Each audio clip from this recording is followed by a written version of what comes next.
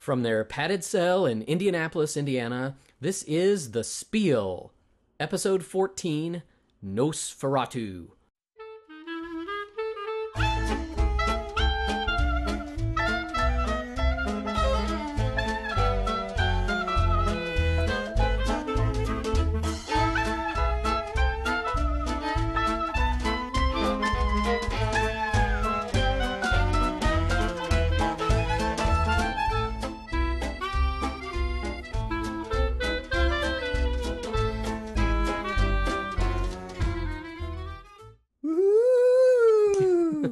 Sorry, had to do that. It's October here on the Spiel, and couldn't be a better month to get out some of our spookier games from the game closet. What gamers don't love October? I mean, there's so many cool horror-themed games out there that Yep. you can play them any time of the year that you want, but in October it's awesome to play these games. Welcome to the Spiel. My name is Stephen Conway. And I'm David Colson. And we are going to take you on a tour of some vampire-themed games in this episode. I think they're all pretty darn fun and interesting, and I bet at least one of them is a game that not many people have on their shelves to even bring out, and there might be a good reason for it. I'm amazed we have it on our shelves. We have Dave to blame for that. So get your wooden stakes ready and your garlic cloves at the ready, because we're headed off to Transylvania. In fact, hey, I don't even know that you know this or not, but my grandfather is from Transylvania, so you just better be on your best behavior, mister. I'm wearing my garlic. I'm good to go. He's safe for now. Game news and notes.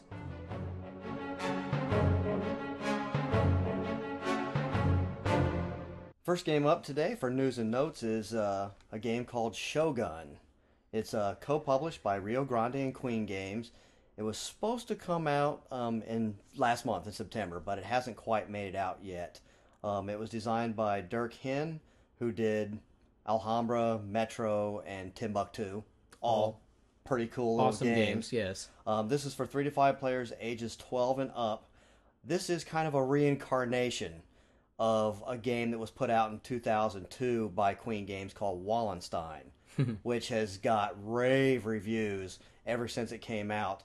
I know I've read online from several fairly high-up reviewers that they would consider this one of the best games ever. Wow. That's pretty high praise. Yeah, exactly. Because, as gamers, we don't like to say that about any games. Yeah. And to hear that about a game, this has me stoked.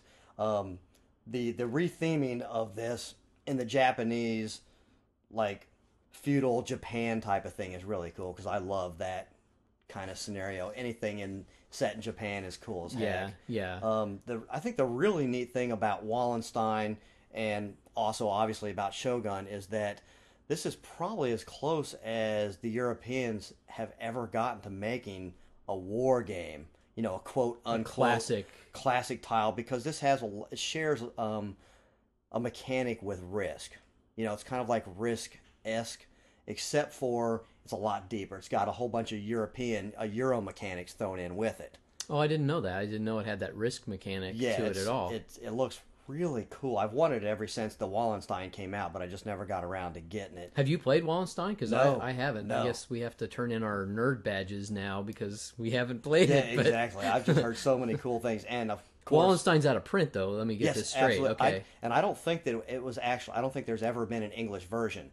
You could buy the German version and get the translations, but this is the first English. Okay, I'm a little slow, but I'm understanding now. So I'm stoked about this game coming out, and of course, the bits whore in me.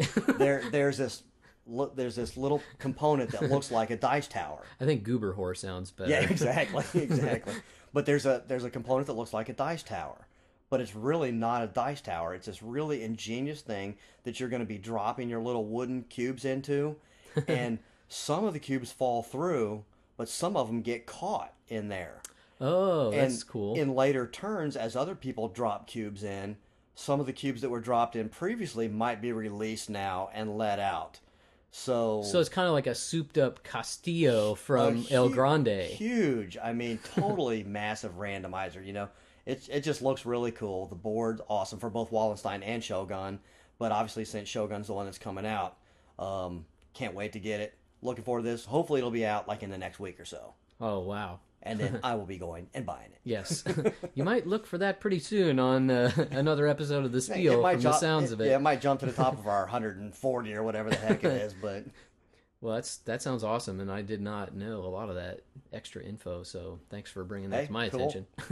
Cool. So what you got over there? I've got not a game, but a website that I'd like to bring people's attention to, and especially since it shares a name in common with our little website. So this website, no real affiliation between us and them, but it's called SpielDeal.net. And this is a collection of board game deals from a wide variety of sources. It's kind of put together in a blog format so that it's updated every day with new deals from a different sources of online retailers.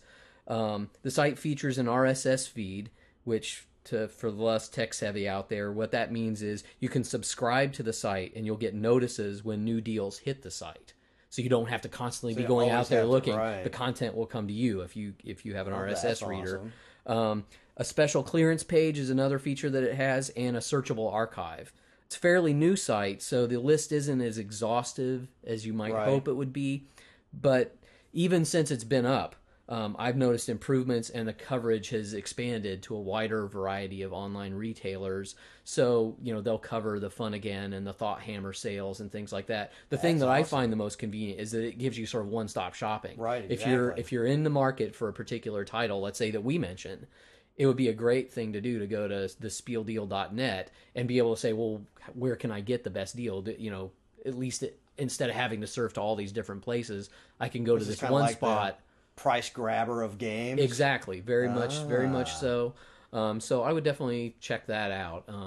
Especially since so many of these games are not necessarily as widely available. You're already dealing with a smaller subset of retailers that will carry these kind of games. You might as well try to find the best bang for your buck. So heck yeah, I think that's awesome because like if Fun Again or Thought Hammer has some really neat sale, it'd be awesome to subscribe and find out about the sale as soon as it hits. Right. Because I know you and I, we always find out about them, but we're usually a day late. Or something, and a game short. Yeah, exactly. So that's my news and notes for this week. Check out the SpielDeal.net. Awesome. The List. Over a decade ago, we took up the challenge of playing every unplayed game in our collection. Each week on the Spiel, we play 1 or 2 games off our unplayed list. The list started over 100 and has been as low as 30, but we're at peace with the fact that we'll probably never get to the end. After all, life would be awfully boring without new games to play. Let's see which games get crossed off the list. So, we are on to the blood-sucking section of the Spiel this evening, our 2 vampire games for tonight. And I think that at least one of these is going to be a game that a lot of people won't have encountered before. But before we get to that one, we thought we'd throw a Euro-style vampire game at you first. Cool. And that game is Dawn Under, which the German title of Dawn Under is Dick Luft in der Gruft. We're not really sure what the translation in German is. It came out when we tried Babelfish as Thickens the Air in the Gruft, which I'm guessing is not correct. That sounds like a great title to me. So if anybody out there knows the translation, we'd love to know. Send your emails our way at steven@thespiel.net or dave@thespiel.net. But first, the gory details. So 2004, the game was published.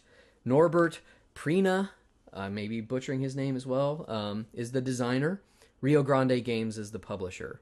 2 to 6 players, ages 6 and up. You can find it online for $30, which is well below the suggested retail price. Oh, yeah. Great deal at that price if you are interested in the game after listening to us yammer on about it. Definitely worth the $30. So later on, we're going to hunt some vampires, but before we stake them down, we're going to try to give them a good day's sleep. So Dawn Under is a classic memory game with a Euro-style twist. Each player tries to guide a group of vampires into empty graves on the board. The problem is, these vampires are very particular about their color of coffin. They'll only bed down in colors that match their own. The heavy-duty, double-thick game board has recessed spaces for each grave. A coffin lid tile is placed over each grave to begin the game. Players choose a coffin lid on his or her turn and reveal the color hidden on the bottom of the lid. Vampire tokens are placed in a row in front of each player with the outer 2 vampire tokens on each end of the row flipped face up. If the coffin lid that is open matches the color of either of the outer vampires, the player may place that vampire into the grave. If the lid doesn't match, the turn ends and the next player selects a different grave. So each turn, players are faced with a board that looks essentially the same. Some graves may be empty, some may be full. Simple enough, right? Sounds pretty simple, right, Dave? Oh, yeah, simple. That's exactly what I would call it. Well, here's where the Euro game influence comes in. Players have garlic tokens that they can play into the empty graves in hopes of using it later or blocking another player from putting a vampire into it. If another player selects that grave with your garlic, you get to give them one of your vampires. If you forget and select one of your own garlic tokens by, accidentally flipping one of those others, it's really bad. All the other players who are playing get to give you a vampire from their line of vampires that they're trying to get rid of. If you select a grave that's just filled with a vampire, you get a wooden stake, which is literally a wooden stake, which is awesome in the game. You basically get 3 strikes before you're out. The first one, you just get the stake. The second one, you just get the stake. The third one, you just get the stake. But if you ever get to a 4th one, where you flip over a 4th coffin and it has a vampire in it, then everybody gets to give you a vampire. To make matters even more interesting, there are coffins that also have rats in them. So you can have empty coffins, you can have coffins that match the color and you can put things in. You can have coffins with vampires already in them or with garlic, but you can also have rats. Flipping a rat lid starts a plague of rats. Every adjacent grave to the rat can be opened one at a time, with the person who starts the plague getting the first crack. So it's sort of a turn within a turn. It's kind of like a bonus round that you would get, which if it happens early in the game is great because a lot of the places might be empty, right. But it's horrible late in the game because you want to flip over another grave token, but you just know that there's going to be a garlic or somebody else's vampire in there. The first player basically to get rid of all of their vampire counters is the winner at the end, either by giving them away to the other players or by finding nice resting places for them for the evening. So there's the basic gist behind Dawn Under. It's sort of a memory game on crack. Yeah, big time. So, Dave, what are some of your first impressions? Give me your thoughts. Well, we know that I have no memory. So instantly, I just totally sucked at this game. Yeah, the Alzheimer's kicked in for Dave about round 2. Exactly. But this was, I'm not a huge fan of memory games. However, I really enjoyed playing this game. I thought that this was my favorite memory game that I've ever played. Thematically, it was awesome. Just the few Euro-style mechanics that they threw in made it really cool. Even if you were Brainiac and had this, memory from hell and were guessing everything, there were still a lot of ways that you could, basically not find things and end up having to take other people's vampires. I like the fact that you can give your vampires away if other people make mistakes. So you don't necessarily have to be good at this memory game. Yeah. You just have to be not as bad as someone else in some cases. So if somebody else is really struggling and just keeps picking, coffins where there are already vampires, you can end up going from having I think there's 60 vampires total, so we were playing a 3-player game, so we each had 20, and I think I got down to 12 at one point, simply by just shoving my vampires to everyone else. Most of them to me. Thank you very much. Yeah, you had a nice line of black vampires there for quite a while. The really cool thing is that, in a traditional memory game, you're flipping 2 things over and going, hey, do they match? The added thing with this one is you're flipping the one thing over, and first of all, are you remembering where that one thing is? And then do you happen to coincidentally have a matching thing on either end of your vampire your line of vampires. So it's kind of that extra step, Maybe I didn't stress enough too. When you flip over the coffin lid, everybody gets to see the color on the Right. bottom of that lid. So if you have good luck, and if you have a green vampire, Dave, and you flip over the green thing, awesome, you get to put your green vampire in there. If you flip it over and it's a blue vampire, blue lid, and I have a blue vampire, I'm like, yes, because I know there's a free spot. But because of the garlic that's tokens, where the garlic comes in, right? you can say, well, you might know that there's a blue token there, but I'm going to put my garlic in there. So, by the time you remember, oh, where was that spot with the blue one in there? You may have forgotten that he put the blue your garlic in there in the blue right. grave, and then Dave's going to end up getting to give you one of his tokens instead of you getting to get rid of one. Yeah, it was just crazy. So after all this, neither of us actually won. No, Francie absolutely just, stomped us into the ground, yeah. Staked us through the Staked heart, us chopped our head straight to off, and washed our mouth out with garlic. It was absolutely a easy victory for her. The thing that cracks me up about this game is the ages were for 6 and up. I couldn't even remember my own name when I was 6, let alone figure out. But I get what they're going. I mean, you get what they're going for, right? Absolutely. I mean, it's awesome to have a game that has that kind of complexity and depth, but yet when you boil it down to its most essential components, a 6-year-old really could catch on to this game, because literally all it is you look at your 2 end vampires and their colors, and you're flipping over a thing, and if it matches, a 6-year-old could certainly catch on to that, and you could guide them through the other aspects of the game. I would have died to have this game, no pun intended, when I was 6. There wasn't any remotely this cool of stuff out. Yeah. I think it's worth mentioning too that the quality of the components big time. are top notch. The board itself is like chunky. It's chunky. Like double. It's like a double thick, but I think it's even more than double thick almost than a normal European Rio Grande style game. And it has these nice little recesses that your little vampires are going to fit down into, and then the lids themselves are even really chunky. Right. Because I think we figured that out in the game. It's easy to kind of, if you bump the board, you don't want to accidentally get to see, oh, hey, there are vampires under there or not. And because they're a little bit bigger and heavier, they're less likely to kind of get shoved around the board. You got the little wooden sticks, which are your stakes, which are cool as well. And I think the artwork is really luscious and colorful. It's not, even though it's a vampire game, it's very cartoony and kid-like. Yeah. They're not, there's no big pools of blood or anything. I just need to get out my knife and whittle the ends of those stakes so they're nice and pointy. Yeah, that would be cool. And there's like little hidden things in the graves. Of the graves, one of the graves actually hidden inside it, there's a copy of Villa Paletti. With all the little wooden whacked out pieces from Villa Paletti, which I think is just awesome. Touch. Yeah, that was great. So just as from an aesthetic point of view, I think it passes with high marks too. I would go out of my way to get this game if I had any children. Yeah, I mean this would be, because this is something that they would really enjoy playing, and you can actually as an adult enjoy it too. And don't be surprised if you buy this for your kids. Is after you play it once with them and they go to bed, don't be surprised if you don't get this out for the rest of the adults. Yeah. Because it was very fun. And like I said, thematically, especially at this time of year, and you probably could use it as a drinking game. Not that we would ever condone that, but... No, never. Yeah, it could definitely... Oh, you got my garlic again. I could totally see that. So, any dings you want to give it? Anything negative that we need to cover in terms of... I don't think so. Things that could be better about it? For what this game was trying to do, I think it succeeds 100%.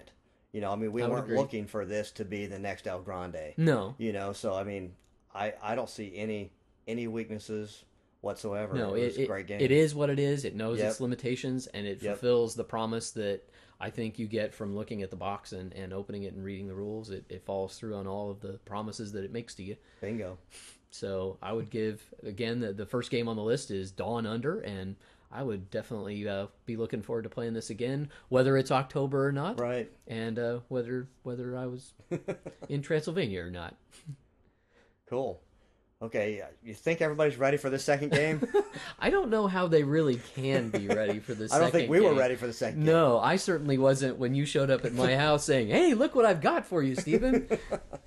This was one that it came to us via a huge discount sale table that I found somewhere many years ago. Serendipity brought this game into our lives. The name of this game is Vampire Hunter the Game. Just kind of sounds meaty, doesn't it?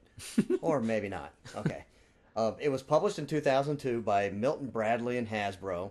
Unfortunately, it's uncredited, or fortunately, whichever way you want to look at it. This guy should take, or gal should take credit for this. It was. It's for 2 to 4 players, ages 9 and up. So this was kind of aimed at a younger audience, also. Originally, the game listed for $25, but it's been out of print.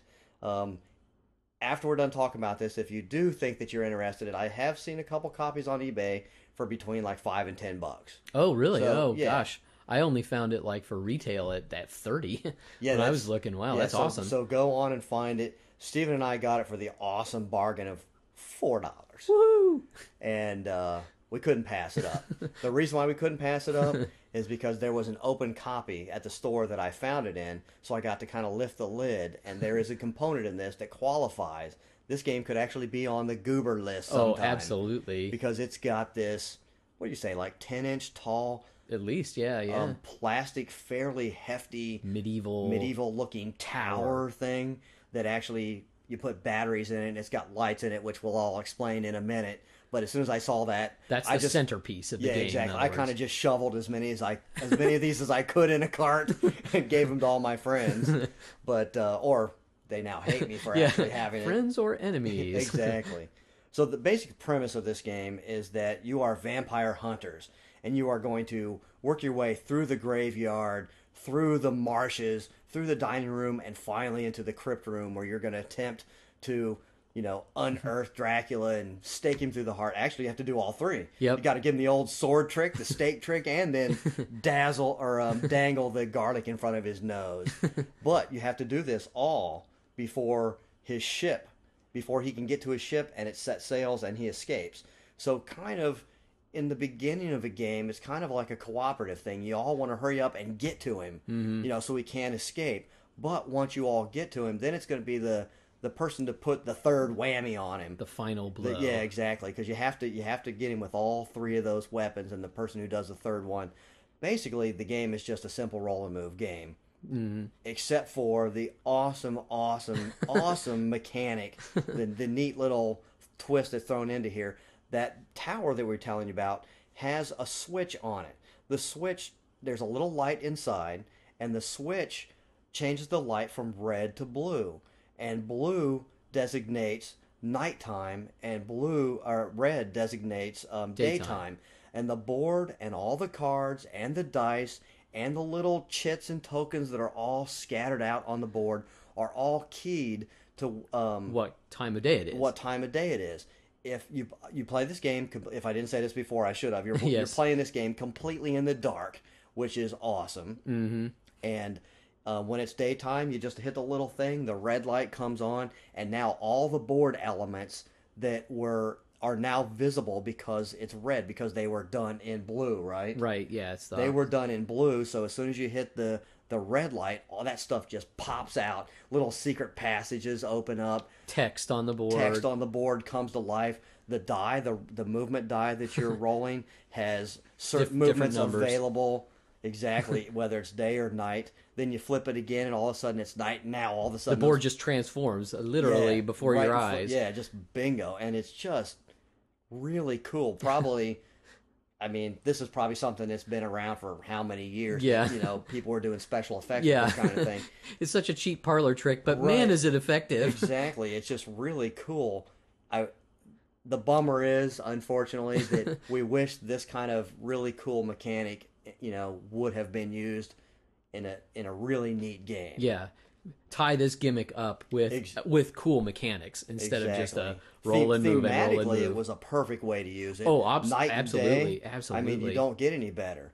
And we had a blast when we were playing it. Yeah, yeah. But then I think we spent more time probably discussing how this red and blue light could be used in our own kind of strange ways instead of just playing the game. We started making up our own games or seeing the potential, the untapped potential in using this red light, blue light thing for, another European style game, and you may see something from Conway Colson Productions sometime down the line, because it seems like that would be to use that gimmick not just as the gimmick, because that's basically the game. I mean, you're getting it because it's got this cool red light blue light thing. Right. The mechanic itself, it definitely is going to appeal to younger kids. Kids are going to eat it up. But, I mean, as an adult, we're both just sort of overgrown kids, so you can totally get into the spirit of it. And because what I didn't realize before we sat down to play was the co-op aspect to it, is that when it is day, on most of the day cards, when you flip, because you flip each turn to see, is it night or is it day? And sometimes it may stay blue light, where it's night for a while, and then it may be day for a while. But for every day card, almost every one you flip over, the ship is going to move forward one. Heck, by maybe turn 8 or 9, the ship was only like 3 spaces away from us absolutely losing the game. So there is I thought the drama, this sort of tension built into the way that mechanic worked was actually pretty well thought out, because it definitely, okay, I'll go up and fight that werewolf, because even if he kicks my butt, maybe it'll clear a path for you so that you can sneak through and get into the dining room. So I thought there was some thought. It wasn't quite as maybe mindless as we've let on, but they could have taken it several notches up without making it inaccessible to kids, and still make it really, really fun for adults as well. You can tell they probably just pitched the whole red light blue light thing, and then they stopped there with the whole idea behind the game. Yeah, it has so much potential. Because the one thing is, this board is static. It's just a game board. And so there are traps on the board that only appear at night, and then those traps goes away, and they're secret passages during the day. But obviously, anybody that's more than 4 years old is instantly going to remember where all that stuff is. Don't go that way, because there's a trap. You're never going to go there. That's wherein, if you were to use this same mechanic in some type of random board where it's different every single time, all of a sudden that would be really cool. Mm-hmm. Yeah, if all the parts of the room were tiles rather than being a static board, exactly. Then is that a trap? Is that a door? It wouldn't take much to push it to that next level, right? But it's pretty easy to tell by the way we're already talking about other things we can do with this red light, blue light, and kind of staying away from the game. So that's probably a good idea of what we thought about it. Yeah.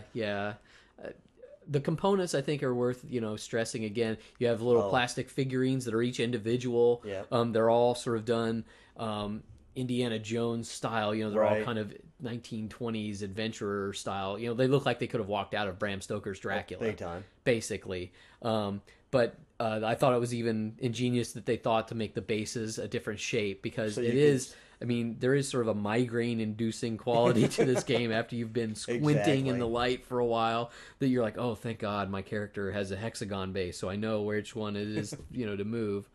But they didn't cheap out on the components, I thought.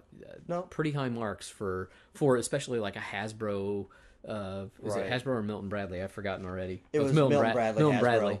Oh, okay. It was after Hasbro had already bought Milton Bradley. So. The Borg had assimilated them. But a lot of times these kids' games, the components are really crap. And they didn't cheap out on the components at all. So, they deserve some praise for that. Right. This is one of those ones, if you've got to spare $5, if you can go on eBay and get just the tower alone is absolutely worth the $5. If you're somebody who's collecting games, this is one that probably wasn't out very long. Oh, yeah. At all. And if you could snag it up if the shipping wasn't horrible, I would definitely jump on this. Your kid, if you have kids, they will eat it up. In fact, you'll be ready to kill them because they're probably wanting to play it every night. Yeah. But this is the perfect time of year for it too. Oh, sure. And I can see getting this out every Halloween now. Absolutely. We'll have a Halloween party or something, and you pull out all the Halloween themed games. And how awesome would that be? How many games do you get to purposely play in the dark? Mm-hmm. And can't you see everybody having their little flashlight under their chin? Yeah. It was just too fun. Yep. But not a great game, but enough good things about this that it's worth giving a shot. I would definitely look forward to pulling it out every Halloween. Not sure outside of that, but right, exactly. Well, we definitely will be using the tower for other purposes. Yeah, I mean that for that alone, it would be cool. Even if you just chuck the game and put that tower out. Yep.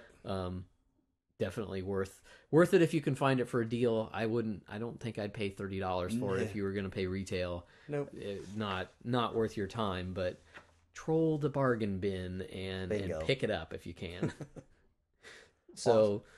Vampire Hunter, yeah, I would give it, I think between Vampire Hunter and Dawn Under, we're doing pretty well for our yeah, this was kind of our light Halloween theme, and I'm sure we'll continue on this theme for the next episode since we'll still be in October. We'll have some of the more sort of hardcore, scarier, hardcore games. Hopefully, we'll get a little more bloody. Yeah, there wasn't any blood tonight. Yeah, you gotta have blood. Undead, you shouldn't be nice to the undead. There's got to be innards hanging out of something, So look forward to that in coming weeks.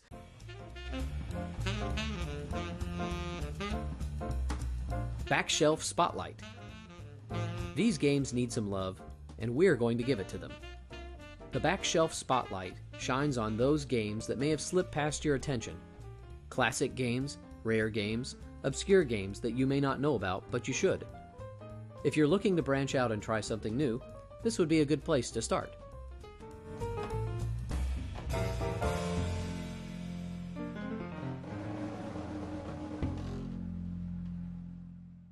So before we get to this week's Backshelf Spotlight games, we have a little bookkeeping to do. We have our weekly or episodely connections that we need to definitely address before we go on. So last week's game connections were between Web of Power and Ticket to Ride. And I am pleased as punch to report that we actually had some winners.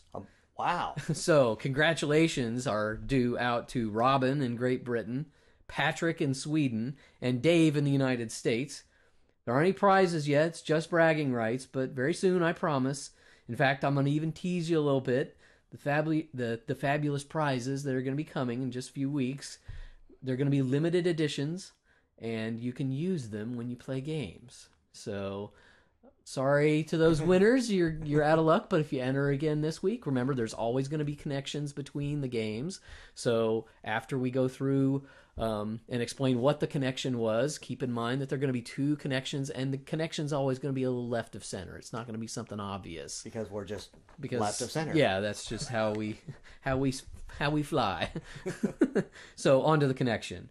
So the connection between Web of Power and Ticket to Ride, although there were many obvious mechanical connections. There were two correct answers this week. The first of which is both games have English titles that are not direct translations of their German titles. So Web of Power is Cardinal and König, or Cardinal and King in German, and Ticket to Ride is Zug um Zug, which is step by step in English. So that's connection one, and that was actually the most popular. And that's the only one that the three got right. Right, yeah. Because the other one is, I think, very simple and very obvious, given the theme of that particular podcast. Yeah. So you want to explain what the other theme? It was pretty simple. Each game had a free expansion from them that you could get from the publisher. So Ticket to Ride came with Mystery Train, which was a free little card expansion, and Web of Power came with the Vatican, which was kind of like a cool little way to score that you could get with that. And they were both free expansions, and I thought since we made such a huge big deal of the Expandomatic that they would people would be on top of us, and we didn't have one person. Shocking. They're probably like, you guys are idiots. Yeah. We can feel the anger building through the microphone. But three people that got the German game, the translation not being, an exact translation, that's awesome. Yeah, we thought that was going to be the one. Oh, no one will get that. And boy, were we wrong. There you go. And there was obviously several other people who sent us emails too that had great connections. Oh yeah, really cool guesses. Yeah. We had an email from Mathan, and I hope I'm pronouncing your name correctly. His was that they both kept score by using a track around the edge of the board, which they both do. There's a lot of games that do. And then we also got an email from Robert in Seattle, and he had a great mechanic connection that both games used card drafting from a pool of face-up cards, which they both in fact do. Absolutely do. Yep. So valid connections. Just not thinking along that tangent line out from the game. Before you try and figure this out, just hit yourself over the head with something. Yeah. And then you'll kind of be lining yourself up with the sick and our point of view. Exactly. So congratulations to the winners. Yeah, awesome. Good tries for those who didn't quite hit the mark.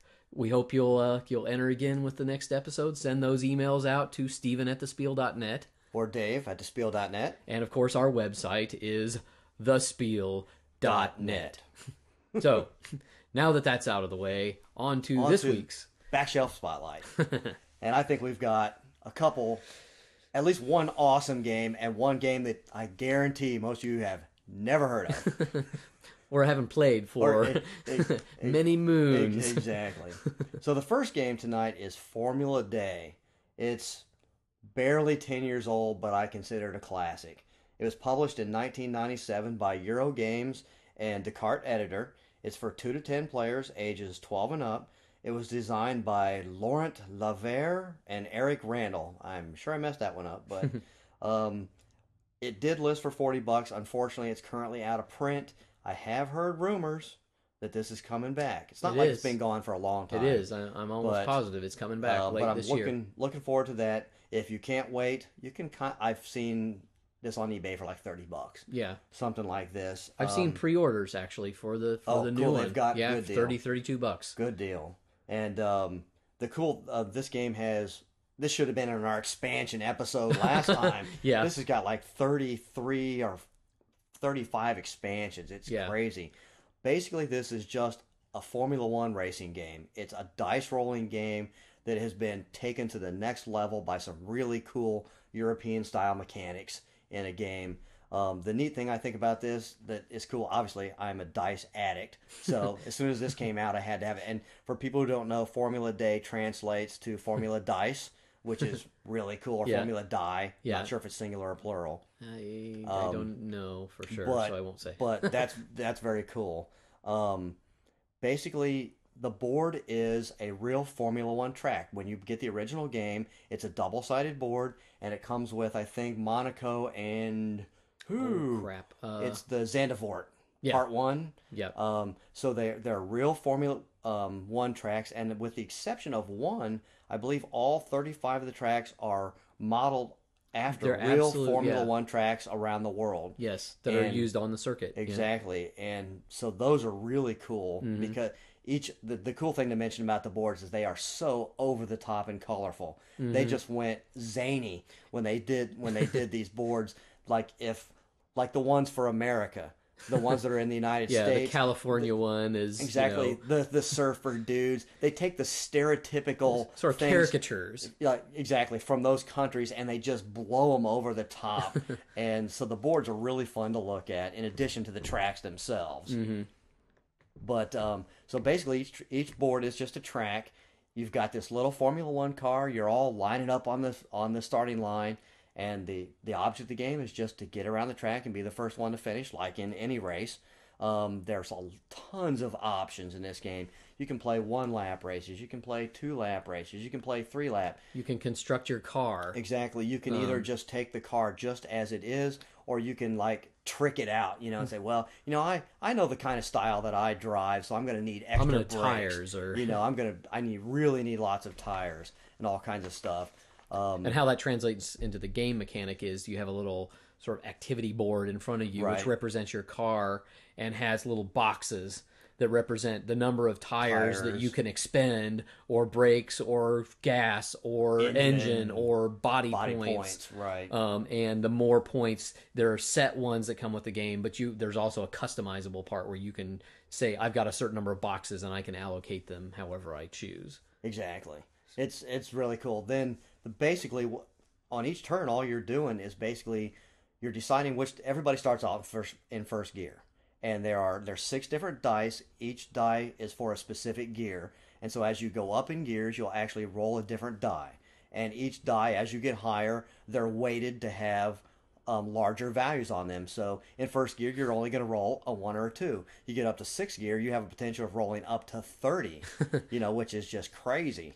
But it's not it's not a 1 No, through it's not 30. 1 through 30. It's only 22, 21. 21 through 30, whereas in first gear, you can only roll a 1 or a 2. So there's special dice that are weighted specifically for the gear that you're in. Mm-hmm. But on your turn, at the start of your turn, you have a simple decision to make. What am I going to stay in the current gear that I'm in, or am I going to go up a gear, or am I going to drop down a gear? And the reason why that's important, obviously in racing, you want to be going as fast as you can, but there's curves and turns. You obviously can't just fly as fast as you can through the turn. So the way that this game tries to mimic real life racing is that in every corner there's a little flag with a number on it, and that flag tells you how many times that you have to end your turn in that turn. So if you're in fifth gear just flying and you're coming up to a turn that says you have to stop twice in this turn, you obviously can't stay in fifth gear. So you need to slow down and time out your move so that you can, pretend like you're having to brake and go through this turn and then come out of the turn and speed back up.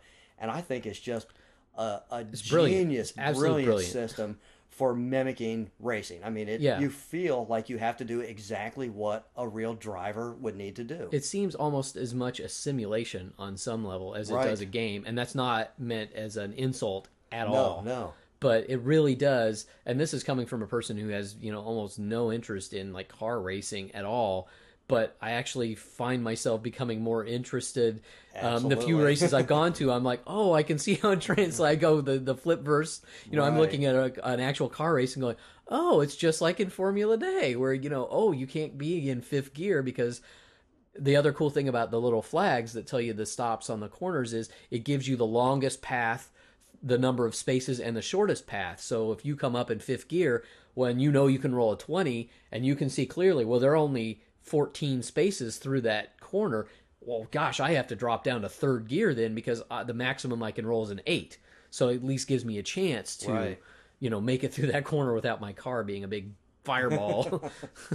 As I recall, though, you're a fireball specialist. I am. If your car doesn't have its hubcaps, off by the first turn, you're not really driving, I think. Yeah, my car is usually like the Brady Mobile. I like to trick out my station wagon and hit the track. Yeah. But that's kind of this game in a nutshell. Now, there are advanced versions. So you can just go crazy and insane, and you can involve all types of other elements to really make this game advanced. Right. But the cool thing about this game is at its basic level, it is awesome. Yes. So you don't need anything else, but the other stuff is great. Yes, and you can play it with just the basic game. I mean, you wouldn't have to get all these other tracks, but the cool thing is the tracks, all the strategies in the corners and the turns, change from track to track. So that's, if it's something that you get and it appeals to you, it's great because it really does change the game significantly to have these other tracks. And the other thing you can't go without saying is it's for 2 to 10 players. Yeah. How many games do you know that can scale from 2 to 10? And it is the same fun game. Absolutely. Whether you have 2 or 10, I think. Yep, and there's even a travel version of this out called Formula Day Mini. Yep. And it's as fun as its regular thing. It's even unique in that the tracks are only 2 lanes thick on the Mini versus all the regular tracks are 3 lanes, and in some cases 4 lanes on tracks that include ovals. Right. In addition to the road courses. Like here in Indianapolis. Exactly. The reason why that this game made it on the back shelf spotlight this time is because it has a special place in our hearts. Yes. Because we have an annual Formula Day tournament where we invite all of our friends, which we usually have a turnout from anywhere from 10 to 20 people at least. We've had 24, I think, is the maximum Exactly. people. And Stephen and I have come up with a very unique way to play Formula Day that is just a blast. It's absolutely nothing like it's meant to be played. Yes. But it is so fun and so cool. We figure we would quickly share this with you. Yeah. Do you want to kind of give them a quick overview? Well, the main thing is that it will accommodate any number of people. It was that we tried to come up with a tournament format that would sort of lead to a final race that would be a full regular game of Formula Day without us having. We've tried in the past to do a Formula Day tournament where you sit down and you play just several games of the regular game. and it was fun, but it took too damn long. There's Right. just no way around it. And if somebody got behind, it basically put them out of the tournament early on in the race, and it just wasn't nearly as much fun for everybody in the tournament. And so our goal was to come up with a method of taking all comers. Didn't matter how many people showed up, we could always do this tournament, and we could race multiple races quickly that would all lead up to the final sort of denouement, the climax and the denouement, Exactly. where you've got the massive battle for the jeweled steering wheel that we have as the prize for first place, and the beat up hubcap that are actual physical trophies that we've made from cars. We've taken a steering wheel off an old, I think it was a Lumina, and bejeweled it with all sorts of things. Hundreds, if not thousands, of jewels. And it's a much coveted possession. yes. The person who wins it gets to keep it for a year, but it has to bring it back. And Dave, you got a hubcap and just beat the crap out of it. A gold-plated hubcap from I don't know what car, but it's also slightly coveted. Yes. I mean, you almost are at a point where you don't care which one you end up with, but you want one of the trophies. It doesn't matter whether you Exactly. finish first or last. So I'll throw it back to you. Why don't you maybe describe the actual mechanic a little bit that we came up with in terms of allowing people to play? The way that we accommodate any number of players without any particular game lasting forever is that we use several boards at once. And basically we have 4 players fit on each board. So if we have 20 people show up, we just lay 5 boards out, and we know that there'll be 4 people on each of those 5 boards, and we will do a race that's timed. You're not necessarily going to finish an entire lap, but the time is random, and not everybody knows how long that time will be. Think musical chairs. Exactly. It's exactly like musical chairs. So we'll say, for example, that this race is going to be 7 minutes. Nobody knows that. The timer is set to 7 minutes, and we all start. At the end of the 7 minutes, beep, beep, beep, beep, beep, beep, the timer goes off. No matter where you were, the game stops immediately. And if you were in first and second place on a board, you will move up to the next board, up one board. If you were third or fourth, you will move down one board. The whole idea of the evening is to work your way up to the number 1 board, because if you can be there at the end of the night, then those are the 4 people that will actually get to race To compete for the number 1 spot. On the flip side of that, if unfortunately you have worked your way all the way down to the 5th board by the end of the night, you will be racing or not racing for the smashed up hubcap. So it's a really cool system. It works out. You can decide how long you want your evening to be, how short you want your evening to be, and it's just tons of fun. If you want more information on this, we'll give you all the gory details Exactly. in in spades. yeah. We've done it so many years now. This was the 9th annual tournament. We just had it Right. last weekend, and for the 10th minute, we'll 10th For the 10th annual one, we're going to go crazy. We're going to go crazy and even more over the top, I think. And we always have a fun way to pick pole positions to start out with. We've Right. done little radio controlled boats that everybody had to do time trials with, and other things like that. And it shows how you can take a cool game that, on its own, it's awesome, but we wanted to share with you how you can take a classic game like this and develop an entire evening's entertainment Right. out of, an already great game. And just by modifying it a little, you can take any number of people. You don't have to say, oh, well, it only says 10 people and we have 12 people, so we can't play that one. Right. Here's a way to do it. And, And we got lucky with this one because it ends up being so much fun. We have friends just going, now when is that tournament coming up? When is that? We've got to do this. I'm sure we can invite Carol. I bet Carolyn will make the trip back from New York. Yeah, we've had several people travel from several states away just to participate in this exactly. tournament. So Formula Day, seek it out. It should be, if you're a game player at all, it should be on yourself. Don't let the fact that you're not a racing fan dissuade you from getting this game, because it's a must-have, in my opinion. Absolutely. And now, an amazing segue. How can these two games possibly have a connection? Hopefully, you'll figure it out. Yeah. So the second game, much more brief description, we promise, than the first game, is Bermuda Triangle. This game was published in 1976. Uncredited designer, unfortunately, Milton Bradley. Shame on you for not crediting your designers. Exactly. 2 to 4 players. Excuse me. Unfortunately, it's out of print. This could have easily been our pick for truckloads of goober this week. I think you'd agree with me, Dave. Absolutely. It's easy to think of the current board game renaissance as the be-all and end-all of innovation in game design and interesting components. But I would give you Bermuda Triangle as evidence to the contrary. Although it's clearly designed with kids in mind, it has a wildly original game mechanic and component. A large hurricane piece with magnets which spin around the board, sweeping up other players' ships. The game board depicts various Caribbean ports, each with a different commodity to buy and sell. The object of the game is to guide your small fleet from port to port, collecting the most money and successfully delivering your goods. Players take turns using a spinner to move their ships along preset shipping lanes. Lanes that, of course, bring them perilously close to the whirling magnetic storm in the middle of the board. After each round, one player spins and determines which direction the hurricane will move. A grid of dots on the board help guide the storm to its proper spot, and then each round the real fun begins. The player who moves the storm then slowly rotates the storm a number of turns, also determined by the spinner. This giant plastic hurricane disc will sweep over parts of the shipping lane, and if you're on the wrong spot, click, your ship, also embedded with a magnet, will disappear under the storm. If you lose all your ships, you're out. The game continues until only one player has ships left, or until a preset dollar amount is reached. Mechanically speaking, the game is not complicated, but the tension that builds as more and more ships are swallowed up by the storm is really enjoyable. I would be tempted to replace the spinner with a chart and a set of dice, but certainly don't let the spinner keep you from trying this innovative classic.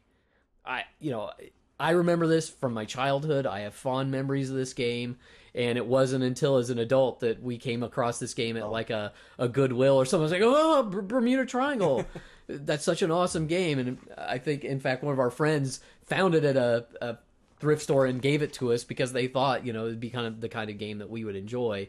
I don't know whether it's a game you played when you were a kid or not, Dave. No, I am so glad you knew about it because I have never heard of it. A game of that era to incorporate magnets, it still has it has a lot in common with Vampire Hunter, I think, right, tonight, in that they found this gimmick and they tried to design a game around the gimmick. But here's a case where I think the gimmick even works better than in Vampire Hunter. I think, there's a bit of strategy, yes. I mean, you're just spinning and moving, but trying to figure out what side of the board the hurricane is on and whether it's going to go off the map and reset. Oh, am I going to try to move my ship around and get to that port before the hurricane gets me?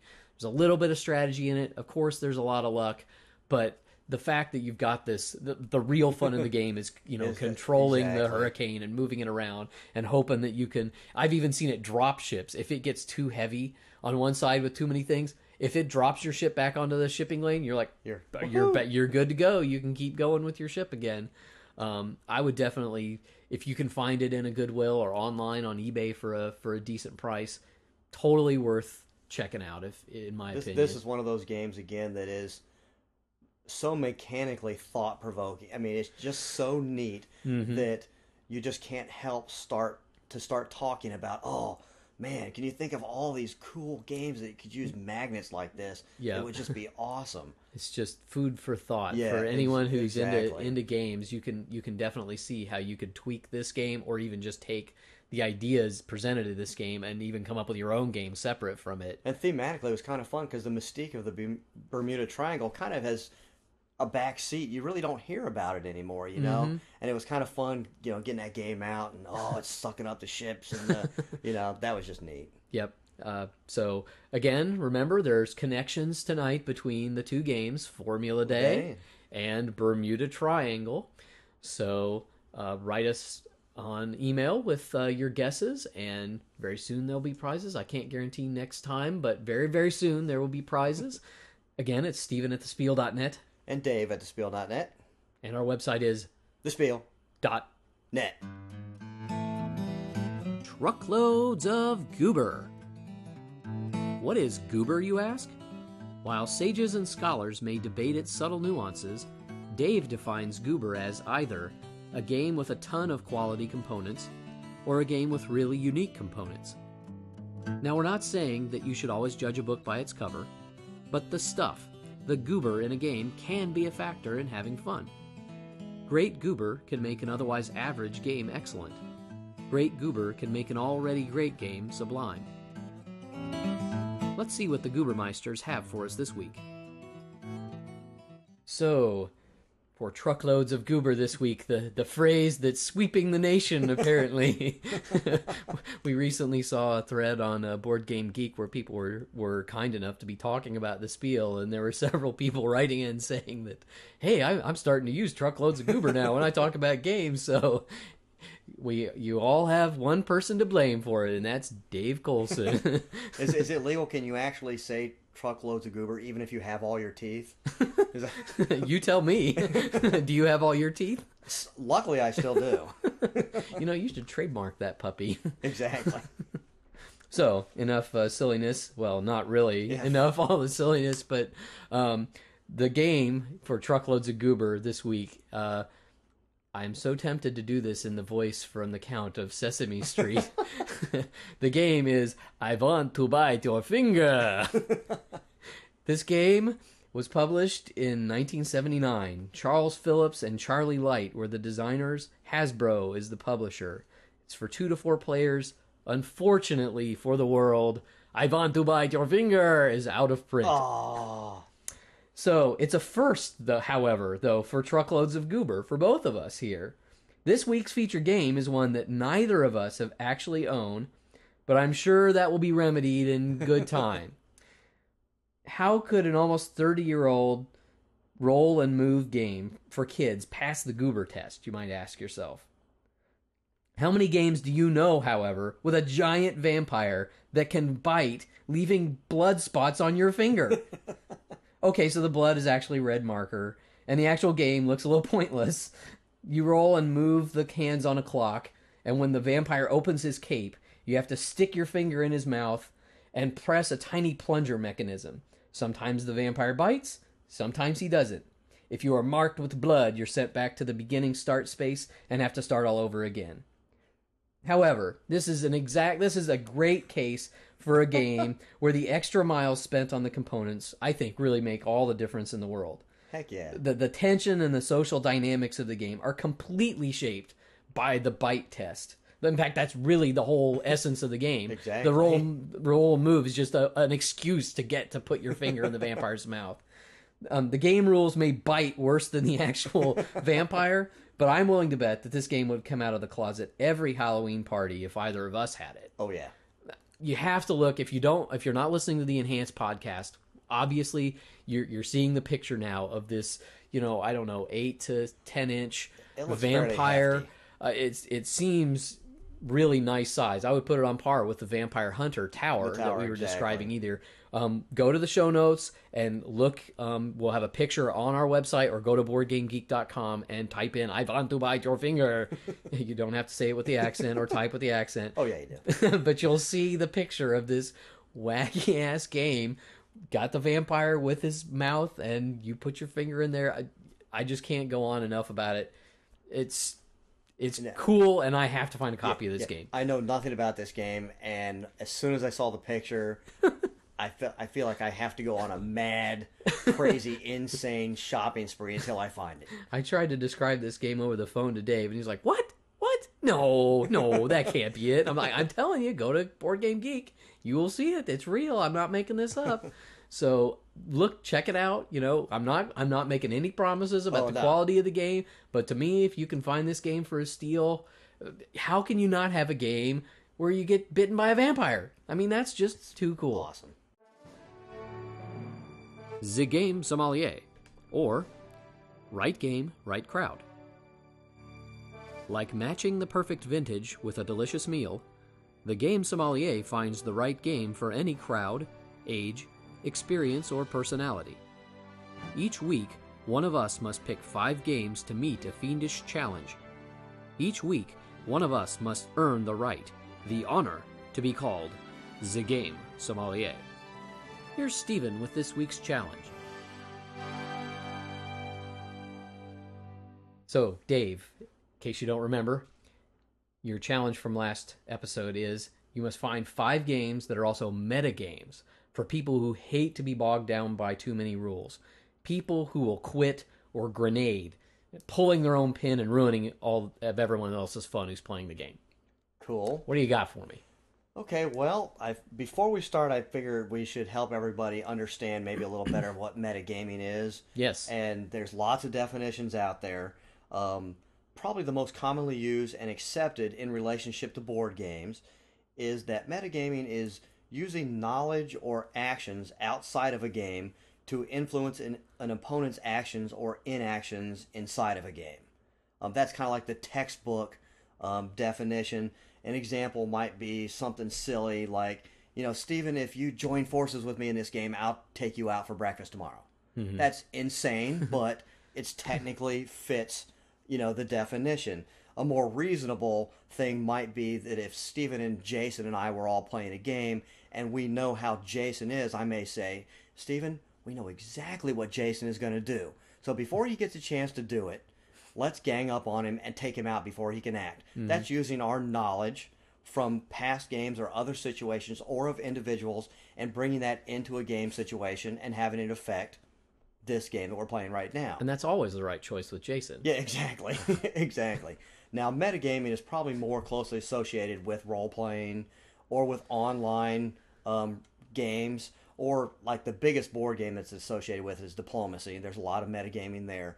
I'm going to choose tonight to take metagaming, I think, one step farther or maybe one step backwards, because I like another definition of metagaming other than that, and that is games, just basically what Steven asked for in his challenge, and that's games with very few rules, but that have a vast array of actions that are basically only limited to your creativity.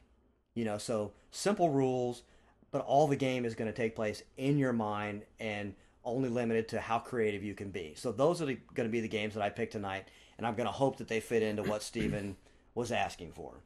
So the first game that I picked tonight is an old game that is not even a game. There's not a board, there's not pieces, there's nothing. Okay, you got my It's interest called peaked. Dictionary. There are several new versions of this. Balderdash came out in 1986. Wise and Otherwise came out in 1997. This game, there basically are no rules. You basically open up a dictionary, find a word. Whoever found the word is going to write the correct definition down on a little scrap of piece of paper. Everybody else is going to write a bogus definition down on a piece of paper. And all those definitions are going to go into a hat. And then you're going to basically draw them out, read them. When you write your definition, you're going to be trying to write something incredibly creative and something that will mislead everybody else into voting for your definition instead of voting for the correct definition. What do you think? Insane? Well, no. Given your definition, I don't mind how you've modified metagaming so much, because I like the idea. I don't like the textbook definition because I think it's too narrow. Right, exactly. Mechanically speaking, it might not necessarily fit, but I think it fits the spirit. Excuse me, man, I'm losing my voice here. Too many vampires this evening. I guess I'll have to give it a thumbs up, in that you're conforming to your own definition, which might be a little different than mine, but I do like the idea that the essence of metagaming is really the ability to work outside the rules, that the rules will accommodate creative and sort of out-of-the-box thinking. And, I mean, that's the essence of that game is all about that. So, definitely, I'll give you a thumbs up. Cool. Okay, the next one is also maybe a stretch. This one is Great Dalmuti. Came out in 1995. This is not an original game. People may know it as Scum, President, Corporation, Asshole. It's also very similar to Frank Zoo and Teach You. But what I think makes this a metagame over what makes Great Dalmuti the metagame versus all the other versions of this is that the people at the head of the table are the Great Dalmuti and the Lesser Dalmuti, and the people at the bottom are peons, and you are completely free to make up all your own rules and goofy stuff. The Dalmudi can make the peon go get sodas for him. They can make him sit under the table and bark like a dog. You can just do any insane rules. The rules for the game are very simple. You basically play a group of cards. The next person has to play a like group of cards with a higher or lower number based on which game you're playing. Those are the rules. You're just trying to get rid of your cards. It's a crazy, zany game which lets all kinds of things happen outside. There are no rules for doing these insane, crazy stunts. But every time you play them, you turn to these stunts. We even have people wearing hats. Yeah, wearing zany hats and doing silly hats, doing all kinds of crazy stuff. So great download. I think this is less of a stretch than the first one in many respects because the rules are almost built to accommodate that kind of game. They're meant to encourage that kind of game within a game, I think, because you have each of the players assuming these different roles and how that assuming that role can totally affect how you end up playing the rest of the game. Exactly. If you really get into playing the peon or whatever, you may end up wanting to play the peon just because you enjoy doing that, or vice versa. It's more likely that you'll enjoy being the Dalmudi and want to have people shuffle the cards and bring you your sandwich. Exactly. Give me a sandwich. Exactly. And that sort of thing, that can really affect how you end up playing the game.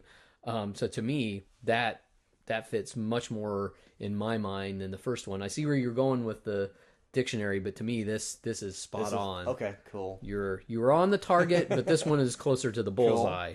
Cool. We'll see if this third one's any closer. Or the third game is Grass. It's a game that came out in 1980, which is a near copy of a game that came out in 1954 called Milborn. The only difference basically is there's two differences. One, the obvious thematic difference, and then number two, the mechanic that I think makes this the meta game. Just a little quick insight on Grass. This is crazy. It's insane. It may not be for everybody, but each player is cast as a dope dealer, basically trying to stash away, a little bit of their weed or their pot or their marijuana. All the other players are trying to stop them, have them arrested, have them detained. It's just a hilarious kind of thing. The mechanic that makes this a metagame is that on your turn, you are free to make any deal that you can possibly conjure up. There are no rules for this at all whatsoever. You can go, Steven, I will give you this card. If you give me those two cards, play this card on him, promise not to do this to him, and then in 2 turns I'll do this to you. And I'll buy you McDonald's tomorrow. Exactly. Plus I'll give you this. The sky is the limit. There are no rules. We have played this game, and it is insanity. Oh, that's absolutely perfect. I think you've hit the mark on that one. Cool. Absolutely perfect. I have no problem with that whatsoever because it incorporates much of what you said. It incorporates the textbook sort of definition of metagame as well as the sort of creative aspect that I think needs to be incorporated into a broader definition. So cool. Man, I want to shoot you down. It's time for one of us to go down in a big ball of flames. We'll see what you think about this one. This next game is so broad in scope that we won't be able to talk about it very much. It's GIPF. It came out in 1998. And I'm picking the game not because of the game, but because GIPF is part of a project called the GIPF Project, which we can't even possibly begin to describe to you, but it allows you to incorporate 5 other games into this game. And every single game you can customize completely up to your creativity. There are no limits. I can't even guess as to the limits of this game. That's why I picked this, because basically GIPF has these series of potentials that come from each of the other 5 games that you can incorporate into the first game. So every single time you're kind of constructing the game from scratch. The game itself is simple. On your turn, they're all abstract, two-player abstract strategy games. They're all two-player abstract strategy games, exactly. GIPF is, you basically take one piece from your pool of pieces, you slide it onto the board. If you line up 5 pieces, those pieces are removed. The victory conditions are simple. Either run your opponent out of pieces or capture 3 of your opponent's GIPF pieces. There are no other rules. It is simple. However, when you mix in being able, it's almost like a collectible card game. I mean, Yeah. you can just bring in all these crazy zany things that won't conform to any of the rules, and the sky's the limit. Well, I I have to shoot you down on this one actually, but not for the reason that you think. I will not argue the fact that it's an awesome metagame in that you have this sort of game within a game within a game. It's sort of like an onion that you can sort of peel back the layers. Or I sort of think of GIF as kind of the black hole, or the center of gravity, and all those other games sort of rotate around it and are in conversation with each other in such an interesting way, and it could be an ongoing thing. So that's the positive part. Cool. But you missed the whole part about these people not being into the rules and things. Anyone, if you tried to sit down and play a game of GIF with any of them, the minute they get to the potentials thing, poof, they're out of there, I think. There's no way. I think if you played GIF on its own, they could probably get it, and it wouldn't be too cumbersome. But because you have this, now we've got to go over here and play Tamsk. Oh, and then if we play Tamsk, we might end up playing Devon or things like that. You're absolutely right. That I don't think I did let anybody who's if you go back to the definition or the challenge with the people, that it doesn't apply. Right. I think it applies as a metagame, but for the crowd that I defined. Right, you're absolutely right. I get that. I did forget about that, because that does get a little zany. Yeah. So, boom, down. The thumb goes down. I don't know if I can go on. Well, you're still doing good. 3 out of 4 ain't bad. Okay, well, this last one is kind of a gimme. It's been around since 1904. The game is Pit. It is the ultimate no-rule metagame.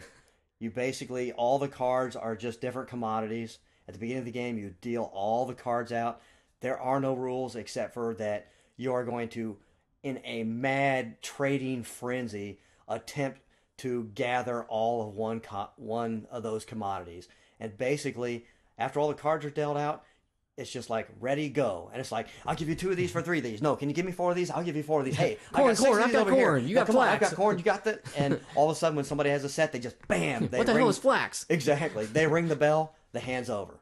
It's just insanity, no rules. You're only limited by your the creative trading skills that you have. You can wheel and deal. I mean, you can play it straight up as the rules, but I don't know anybody who plays that way. No. There's always a lot of underhanded dealings, Big time. and somebody who always ends up with a damn bear or bull too many times in the game. But yeah, I can't argue with that one. Yeah, that's as close to a gimme, given our understanding of metagaming, which may not be other people's. Exactly. And that's a definite. We'd love to hear from other people in terms of what they think. Their definition of metagaming, because what we're describing may not be, it's certainly not the textbook. We've made that clear, but you may have other opinions on that subject, and we'd certainly like to hear from you all out there in terms of that stuff. So, hey, 4 out of 5. That's not ain't bad. I mean, you don't get the crown for the game sommelier this week. You get the tiara. Fine. You don't have to wear the matching earrings, though. I was going to say, what color is the tiara? As long as it's pink encrusted with... No, never mind. Okay. You think you're ready for your challenge? Oh, I am so ready. This challenge is in self-defense. It's a challenge that I have to get you to do before you get me to do it. Oh, no. Because there is no way that I want to do this. Crap. Your challenge is to find 5 games that you can use to teach basic or intermediate math concepts to elementary level students. I don't want any part of this challenge. That's why it's coming your way, baby. Ooh, okay. So what I envision, I'll let you totally be creative. I'll give you an example, and then you won't be able to use it. It's just, if you were using, addition, you can't pick anything that simple. Okay. But find something that would...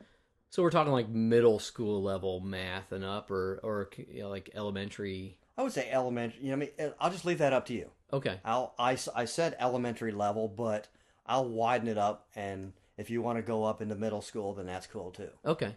If you want to get a little more advanced than actual division and percentages, I'll let you go wherever you want to go with it. Okay. So, but at least 5 games where they will have a good basic concept of that particular math skill by playing this game.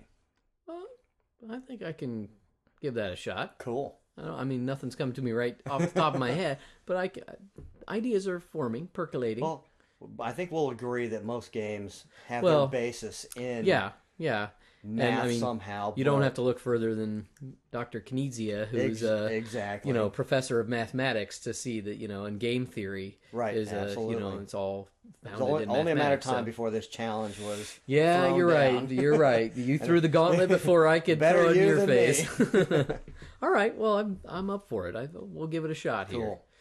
Well, before we put a lid on this episode, we've got a potential new segment that we've had some listeners write in and say that there's some interest in, and we thought we would troll the waters here and Cool. test the waters, I guess is the word I'm looking for, and see what kind of interest there is for a mailbag segment.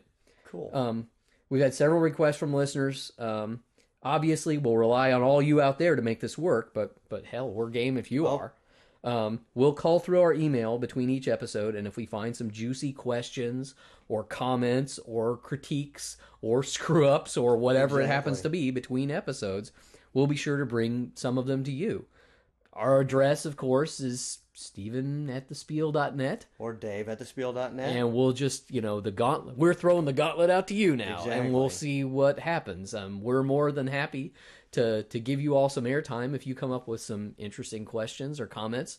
It may not be in every episode segment, but if we have stuff that we think is worthy of bringing to you all, Exactly. we'll throw it in there. I was surprised at the number of people who actually want this and were suggesting it. So yeah, I think it's a neat thing. I think it's a great idea, and I think that we are already getting enough emails that we could certainly do something along those lines, Right. and get some really interesting dialogue going. Along those same lines, before we go, I wanted to mention that we've added a new function to the Spiel website, in that because we're getting emails from people all over the world, which is just so ultra cool, I have to say to all you out there, it's just awesome to hear from people all over the world and to know you're out there listening to us. But I've put on a listener map via a website called Frapper. So if you go to thespiel.net, you'll see a little button there below each of the episode titles where you can hit listener map, and it'll take you to Frapper, and you can put a little push pin in the map and show where you are in the world if you're listening to the Spiel.